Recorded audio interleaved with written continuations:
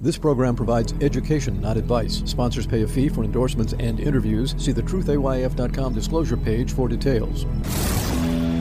This is where technology, innovation, and personal finance come together. This is the truth about your future with Ric Edelman.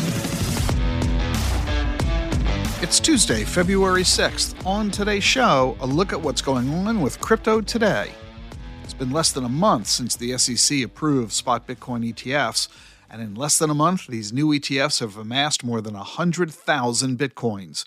$10 billion in flows, by far the biggest ETF launch in history.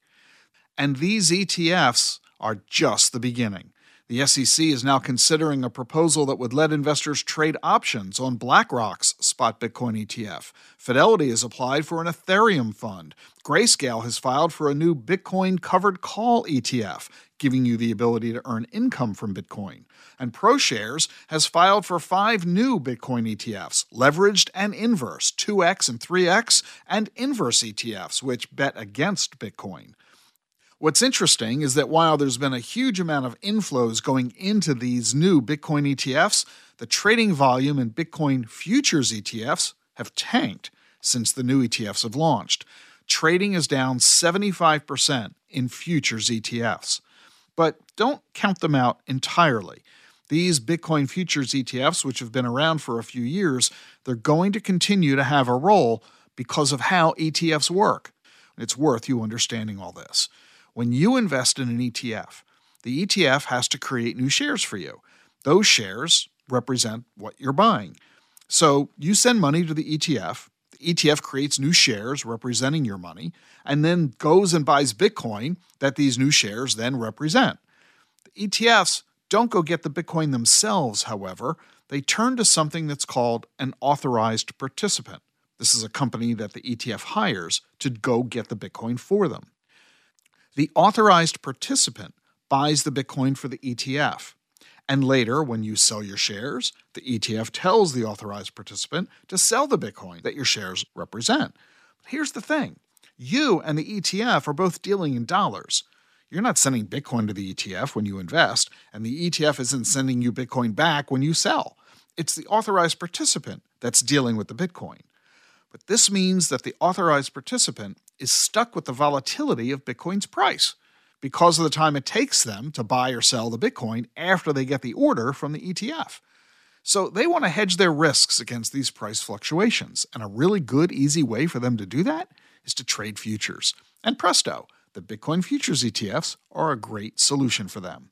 So even though you as an individual investor or advisor probably won't want to use a Bitcoin futures ETF anymore, now that you have access to the spot Bitcoin ETFs, the authorized participants are going to want to keep using those futures funds. So don't expect Bitcoin futures funds to disappear, but also don't think that there's something you're probably going to want to buy anymore. You're going to want to focus, I think, on the spot ETFs instead. Meanwhile, is that all there is to this story?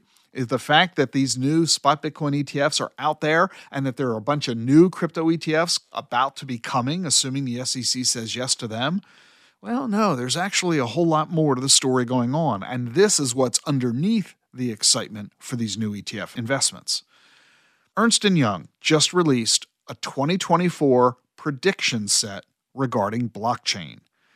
And in their study, they found that 93% of institutional investors believe in the long-term value of blockchain technology and digital assets. 93%, 9 out of 10. And 70% expect to increase their allocations to crypto over the next 2 or 3 years. Coinbase did a similar survey of institutional investors, and they found that of those that already own crypto, 2/3 of them plan to buy more. And of those who are not yet investing in crypto, nearly half say that they're going to do so. Everybody surveyed says that they believe blockchain can replace current financial systems that are used for payments and trade settlement. Considering that the financial services industry is the biggest industry on the planet, the fact that all these institutional investors from 2 different surveys are all saying the same thing, that blockchain technology and digital assets are the future of money, now you understand why there's so much excitement about these Bitcoin ETFs. And here's an element to the surveys that I think might be a little surprising to folks. When they were asked what asset classes they expect to deliver attractive risk-adjusted returns this year, all those who responded listed crypto as one of the top three. And here's another piece of news that came out of Coinbase that I think really says it all about this notion of institutional engagement. Coinbase is slashing its fees. From now on, you pay no commissions for 60 days when you trade crypto at Coinbase if you trade $500,000 a month. And if you convert up to $75 million into the USDC stablecoin, Coinbase is now charging 0. And they're charging just 10 basis points, that's 0.1%, for conversions from dollars into stablecoins of between $75 million and $150 million. They're charging 15 basis points if you convert between 150 and 500 million, and 20 basis points if you do conversions of over $500 million. Are you getting all this? Are you tracking the dollar amounts we're talking about here? Who on earth has the money to convert hundreds of millions of dollars on a monthly basis into stable coins? Well, you know who exactly those people are: billionaires and institutional investors, endowments, pension funds, sovereign wealth funds, family offices, hedge funds. Stablecoins currently hold about $140 billion in assets. It's not going to be long before they're holding trillions. Clearly, institutional investors are going all in on this. Is it any wonder that retail investors are paying a lot of attention too? In fact, there are now 22,000 blockchain developers. These are the folks who are building out this technology. Most of them are working on Ethereum projects, but not all. A lot are doing other projects as well. And at Cornell University, they have now just created the first college degree in Bitcoin, part of the College of Arts and Sciences. And Cornell has also approved its first Bitcoin club. So this is moving into academia as well. But if there's one sector of crypto that people think is dead and has nowhere left to go, it's the world of NFTs. NFT prices crashed 95% over the past few years, and people think NFTs are dead. I'm not so sure they are. Maybe, just maybe, they're in nothing more than a bear market, and that bear market might be over. Genesis Cat is a digital image that was minted using the Bitcoin blockchain's ordinals. This is Bitcoin's version of NFTs, which are more commonly found on the Ethereum blockchain. Well, guess what? The Genesis Cat, this digital image, just sold for more than $250,000 in an auction by Sotheby's.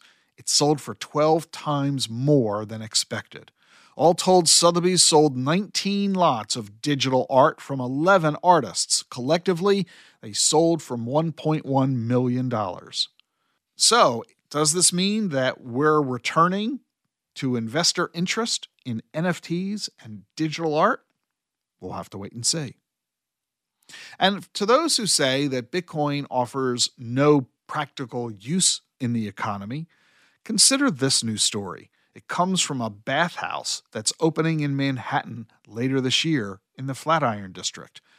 It's going to be 36,000 square feet. You pay $70 to get in on a weekday, $85 on a weekend. You get to use its pools, saunas, steam room, and 2 hammams, which are heated marble stones that you lay on. The bathhouse is going to have 6 pools, and 4 of them are going to be heated by Bitcoin. Well, Bitcoin mining, actually. You see, it costs a lot of money to heat all those pools, $20,000 a month, the developers say, $250,000 a year in heating bills. So the owners have decided to start mining Bitcoin. The computers they use to mine the Bitcoin throw off so much heat that they can use that heat to heat up the pools. They're installing 14 rigs. They're going to mine at the rate of 2,600 terahash per second. They're going to generate so much heat that they're going to be able to heat their pools essentially for free. They're going to save $20,000 a month. And not only this, they might just earn a block reward as a result of their mining. A single block reward would be enough to cover their entire heating bill.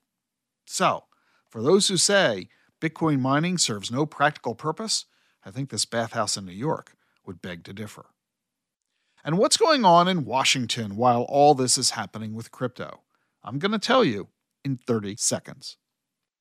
The Truth About Your Future with Rick Edelman is brought to you by Schwab. Schwab Trading is now powered by Ameritrade to give you a new elevated trading experience tailor-made for trader minds. Go deeper with Thinkorswim, the powerful award-winning trading platforms now at Schwab. Unlock support from the Trade Desk, a team of passionate traders who live and breathe trading like you do. And sharpen your skills with an expanding library of online education crafted just for traders, all designed to help you trade brilliantly. Learn more at schwab.com/trading. CFTC Chair Rostin Behnam says he's worried about these new spot Bitcoin ETFs because they might be introducing new investment risks for investors. And so he's calling on Congress to pass laws that regulate crypto. Nothing new here. He's been calling on Congress to do this for 6 years. Congress has still not acted, nor has the SEC done much about introducing regulation. Although one note, the SEC did issue a rule in 2022 on how crypto custodians have to report assets and liabilities. But the crypto community says the rule is impractical and expensive to comply with and doesn't really protect investors anyway. The General Accountability Office, the GAO, says the SEC violated the Congressional Review Act when it issued that rule, which is called SAB 121. So now there's a bipartisan group of senators and congressmen who have issued a joint resolution to repeal the rule. Senator Cynthia Lummis of Wyoming and U.S. Rep. Mike Flood of Nebraska, they are both Republicans, and U.S. Rep. Wiley Nickel, who's a Democrat from North Carolina. They jointly introduced the bill in both the House and the Senate, and you really have to look between the lines here. The SEC has issued no rules governing crypto, except for one. And everyone agrees that the one doesn't do any good and violated the SEC's rules on how you create rules. Clearly, we've got to get the SEC into gear, which is what the CFTC is urging Congress to do. Meanwhile, something odd was just issued by the U.S. Energy Information Administration, the EIA. The U.S. Energy Information Administration has just declared an emergency and is urgently collecting data to find out how big a problem there is. The emergency that they say has occurred?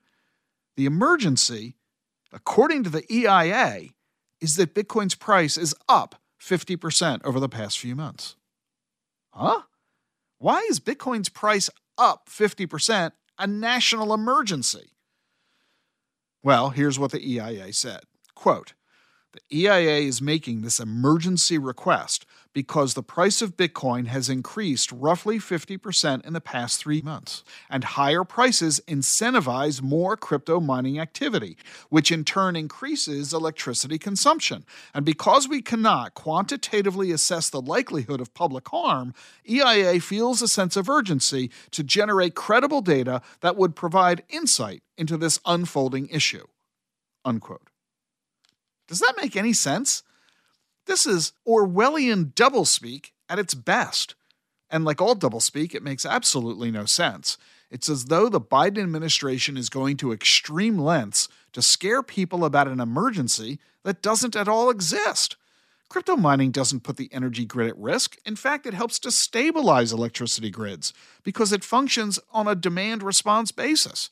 There's no emergency here to collect data that they don't already have. It's a demonstration that there are still some people in government who oppose crypto and are going to bizarre, crazy lengths to scare people about it in an effort to somehow restrict it or maybe even ban it. You need to keep that in mind as an investment risk if you buy these new Bitcoin ETFs. But it's not just Washington that is paying some attention to crypto. Other countries around the world as well, but with a more level head. Thailand has an SEC as well, and their SEC has just created a new set of regulations governing crypto, something our SEC has refused to do. In Thailand, the new rules show how companies can engage in sales, trading, and initial coin offerings. They're also letting retail investors invest as much as they want. There used to be a limit of $8,400 per investment. The Thailand SEC has eliminated that ceiling. Investors are now free to spend as much as they want on crypto investments. And in Germany, the police have just done something pretty amazing. They've just seized $2 billion worth of Bitcoin. This was not a crypto scam. It was a video sharing scam. And it's really a fascinating story. This guy in Germany for 5 years ran a website where you could download tens of thousands of movies in a dozen languages. This site was one of the top 25 most visited websites in Germany. People used it to illegally download nearly 1 million films. They paid this guy a lot of money to do this. The guy took the money he collected, pretty profitable business, even though it was entirely illegal, and he took the money and invested it in Bitcoin. And his Bitcoin grew to $2.1 billion. And when the German police finally shut down his operation because it was illegal, they took all of his profits because his profits were illegally obtained. So when he got arrested for his video site, they took his Bitcoin. It's the biggest Bitcoin seizure in German history. But that ain't nothing. In the U.S., our federal government holds $10 billion worth of Bitcoin that our law enforcement officials have seized from criminals. So what about you? As a financial advisor, are you recommending Bitcoin? Are you encouraging your clients to buy these new spot Bitcoin ETFs? I think you ought to. You know my position on this. Crypto is simply another asset class. It's the newest asset class in 170 years.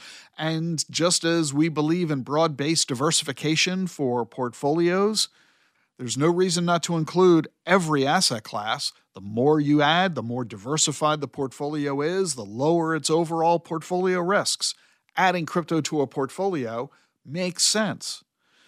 FINRA, however, is now saying that it's concerned that many financial advisors, in their efforts to include crypto in client portfolios, are making false and misleading statements about it.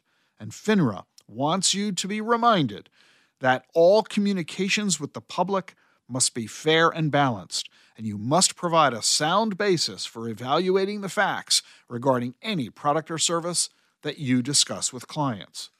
FINRA reviewed more than 500 public communications that financial advisors and broker-dealers made involving crypto, and FINRA says 70% of those communications violated FINRA rules. Among other violations, FINRA says these communications falsely said that crypto assets functioned like cash, which is nonsense, they don't, that they compared crypto to other assets without providing a sound basis for the comparison, that the explanations of how crypto works were unclear or misleading, that they misrepresented the protections of federal securities laws pertaining to crypto, made misleading statements about crypto assets being protected by SIPC. You've got to be really careful that you know what you're talking about and that you are treating your clients fairly and objectively, just like you do with every other asset class. FINRA says you must make sure when you're talking about crypto assets that your communications are not unwarranted or misleading, that you don't overstate the safety of trading in crypto, like you don't say that crypto assets are secured by a trading platform or backed by a clearing firm. And don't make misleading comparisons to gold or cash, or misleadingly state that SIPC applies when it doesn't. And above all, make sure your presentation is fair and balanced. Crypto is speculative. You can lose your entire investment. Be sure to explain the commissions of the fees. Make sure you are sufficiently explaining technical terms like blockchain, decentralized platform, and so on. In other words, do your job like you always do. If you don't, you can expect FINRA or the SEC or state regulators to come down on you. As well they should. You don't need to hype up crypto. You don't need to make it sound bigger, better than it actually is. It's simply a portfolio diversifier, and you should simply include it in a portfolio for that reason, risks and all. On tomorrow's podcast, genuine crypto scams. How should you think about Bitcoin? turn to a specialist. For 6 years, Bitwise has been helping investors access crypto. Bitwise manages the world's largest crypto index fund. They also offer 6 crypto ETFs. You get cutting-edge insights, expert Bitcoin research, and a nationwide team to help. Bitwise helps investors and advisors navigate crypto with confidence. Partner with a specialist. Look for ETFs backed by Bitwise. BitwiseInvestments.com. Carefully consider the extreme risks associated with crypto before investing. Demystifying digital assets, putting crypto in context, and getting you ready for what's next. This is The Truth About Your Future with Ric Edelman.